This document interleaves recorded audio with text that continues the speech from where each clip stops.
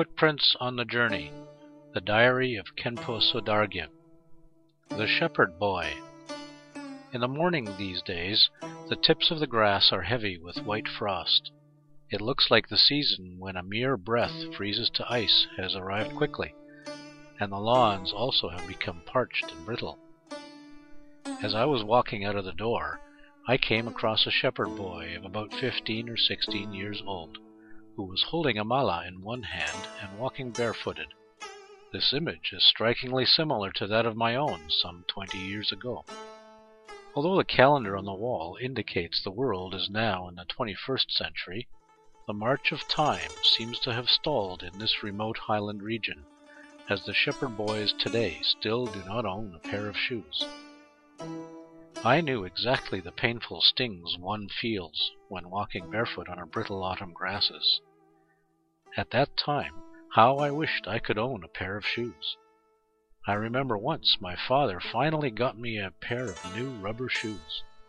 However, perhaps due to my lack of merit, the shoes were too small, and wearing them was awful torture for my feet. But for fear of losing the new shoes that I had yearned for so long, I bore the agonizing pain and only dared to take off the shoes when no one was around, to relieve briefly my poor aching feet. We were so poor during those years in terms of worldly wealth, yet we were rich in having the most valuable thing spiritually, loving kindness. When seeing the sufferings of other creatures, little ants on the brink of being drowned, earthworms exposed to the scorching sun, fish in a pond running dry of water, we would feel the same pain as they did and try to relieve them of their dangers. Wasn't it extremely lucky to have a childhood like this?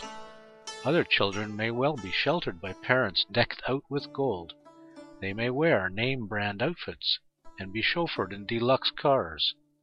They may live in fancy houses and feast on live seafood dishes. But their innate compassion and loving kindness are smothered by what they learned from their parents. When compared with them, wasn't I luckier 1,000 times over and beyond? Seeing this shepherd boy with a mala in hand, I cannot but associate him with my boyhood friends, and have no doubt that his heart is also bejeweled with kindness. I asked him to come inside my place, and offered him candies and fruits. Although I did not have a suitable pair of shoes for him, his eyes showed he was very excited. He bid goodbye to me happily, while running fast to catch his yak that is now quite a distance ahead. 17th of June, Year of Renwu, July 26th, 2002.